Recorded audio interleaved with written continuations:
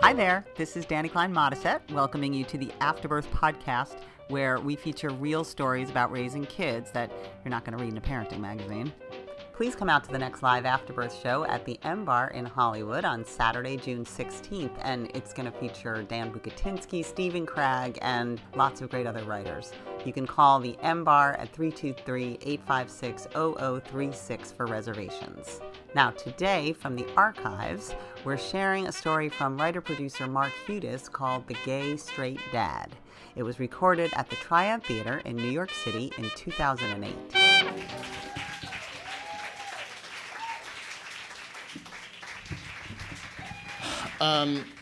Here's my dirty little secret. I am the gayest straight man in America.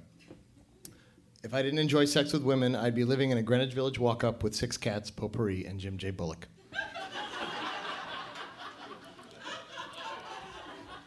Last year, I dragged my poor wife, Natalia, to Stephen Sondheim's 75th birthday party at the Hollywood Bowl. When Angela Lansbury stepped on stage, I did this.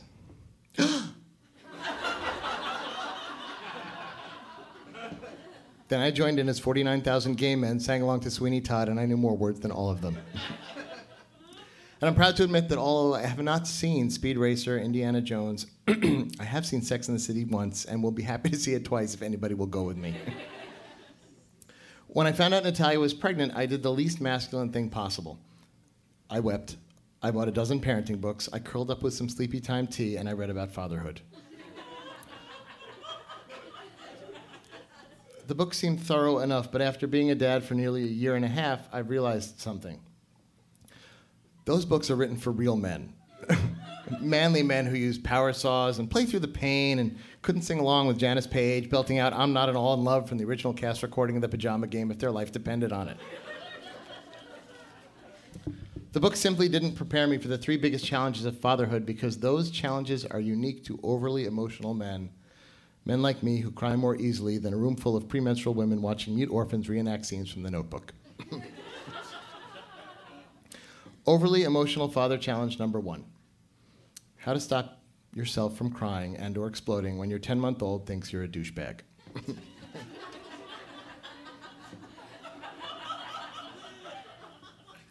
It was 6 a.m. Joshy was awake, and even though I put him to bed only 11 hours earlier, I missed him.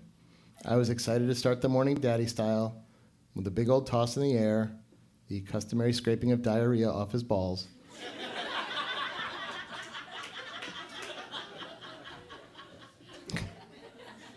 And time permitting, some competitive peekaboo. So I snuck up to his door, opened it just a crack, peeked through to see him grinning from ear to ear, staring expectantly at the ajar door, and I threw it open and cheered, "Joshy!" And he said, "No! No! Mama! Mama!" So I kept smiling, and I said, "Joshy, it's me, Daddy." I did a funny dance, I made funny faces, I gave him a little tickle, and then he said, "No! Mommy!" Now, real men, I'm told, would shrug this off, change the kid's diaper, and never give this massive rejection by an infant another thought. But I couldn't let it go. I am too emotional. My mood swung from despondent to irritated and beyond until I wanted to say to Josh, "Look, you little asshole, I pay for everything. That blanket you're using to dry your little baby tears, mine. Mr. Hippo in the Barnyard of Joy, mine. The calcium your body uses to build bones so you don't collapse like a souffle was in the milk I bought for you."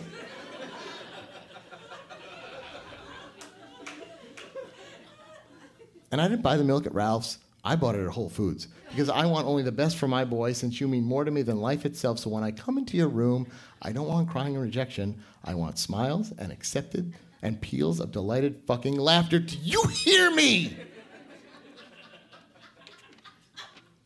I didn't say any of that to my infant son. I didn't.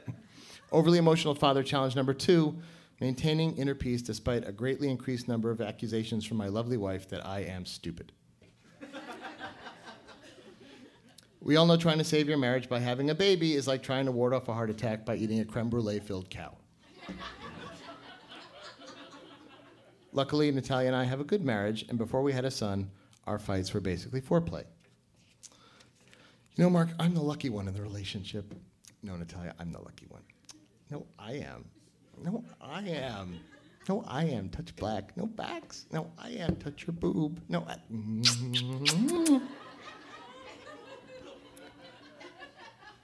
But since we both have volatile tempers, when we do have real fights, it's a lot like the first 20 minutes of Saving Private Ryan.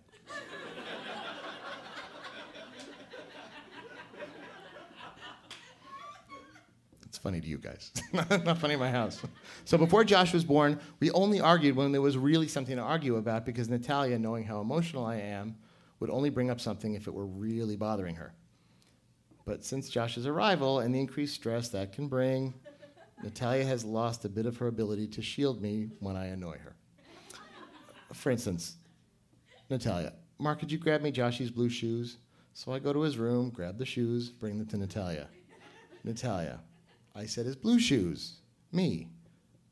Those are his blue shoes. Natalia, no, those are his teal slippers. Me. Oh, they look blue. Natalia, only if you're colorblind. And they're not shoes, they're slippers. Me, what's the difference? Natalia, the difference is slippers are for walking inside, shoes are for walking outside. Me, well, Josh doesn't walk anywhere. So technically he wears shoes for decoration. And so the neighbors don't think we're poor.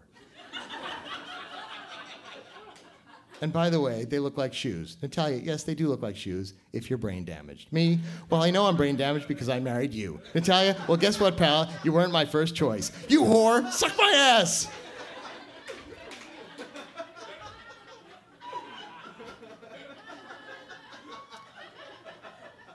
This kind of argument would have been unthinkable before we had a baby. Not anymore. And it's my fault because most real men, I am told, would be secure enough to let an occasional prickly comment slide. But I can't. I feel every barb too deeply, so I fuel the fire, and we can honestly wind up fighting about anything. Lawn care, Top Chef, anything as mundane, something even as mundane as telling time. Me, I think Joshy could use a nap. Natalia, he's only been up for 2 hours. Me, more like 2.5. Natalia, no, he woke up at 7, and now it's 9. Me, he woke up at 6:43. I had set my alarm for 6:45, and when I heard him squeak, I remember saying, ugh, I could have slept for 2 more minutes. Natalia, do you remember playing leapfrog with a unicorn? Because that never happened. I woke up with Joshy at 7, and I know this because I flipped on the TV and Today Show was just starting. Me, okay, you're delusional, and he woke up at 6:43. Natalia, you have early onset Alzheimer's, 7. Me, 6:43, and you're getting fat. Natalia, 7, which is twice as long as your dick in inches. Me, how would you know? You haven't touched my dick in 3 months. Natalia, best 3 months of my life. Ice queen, bald midget.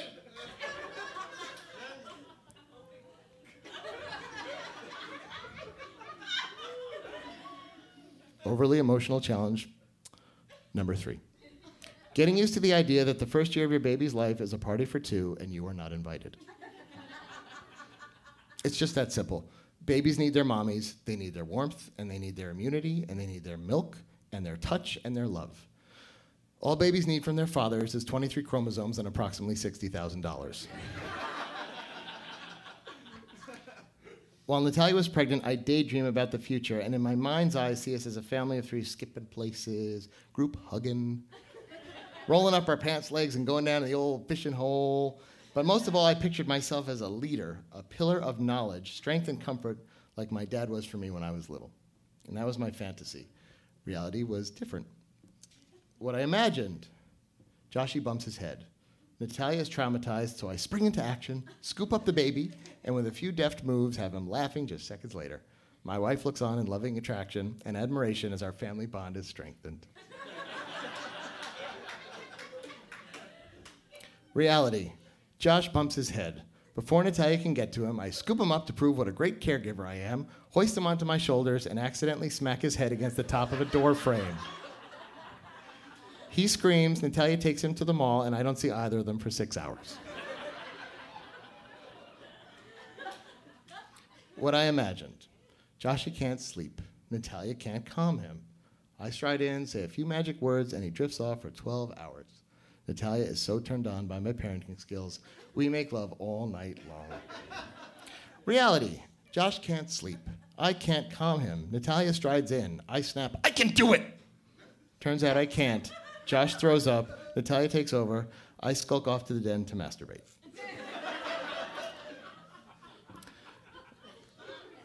I don't actually want any of this to come across as overwhelmingly negative. I'm really, really blessed. It's almost embarrassing. I have a great wife who's bright and funny. I have a son who's a never-ending joy, a home life that's wonderful, but I do tend to feel things more acutely than some people, both criticism and praise. I spent 30 days at the Betty Ford Center a few years ago to treat an addiction to Vicodin, which is really, really calming. And while I was there, the medical staff explained that this common trait of being very sensitive is common among addicts, a heightened sensitivity to everyday feelings. Before treatment, it felt like a burden, but I've actually come to realize it's a blessing. It just means a life of higher highs and lower lows. And sadly for Natalia and Josh, it means having to endure spontaneous outbursts of guys and dolls and how to succeed in business without really trying. But I hope they don't mind too much. Thank you.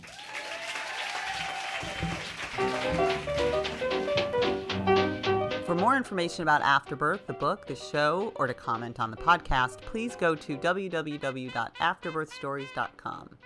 Our next Afterbirth show will be at M Bar in Hollywood on Saturday, June 16th. The number to call for reservations is 323-856-0036. I hope to see you there. Thanks for listening.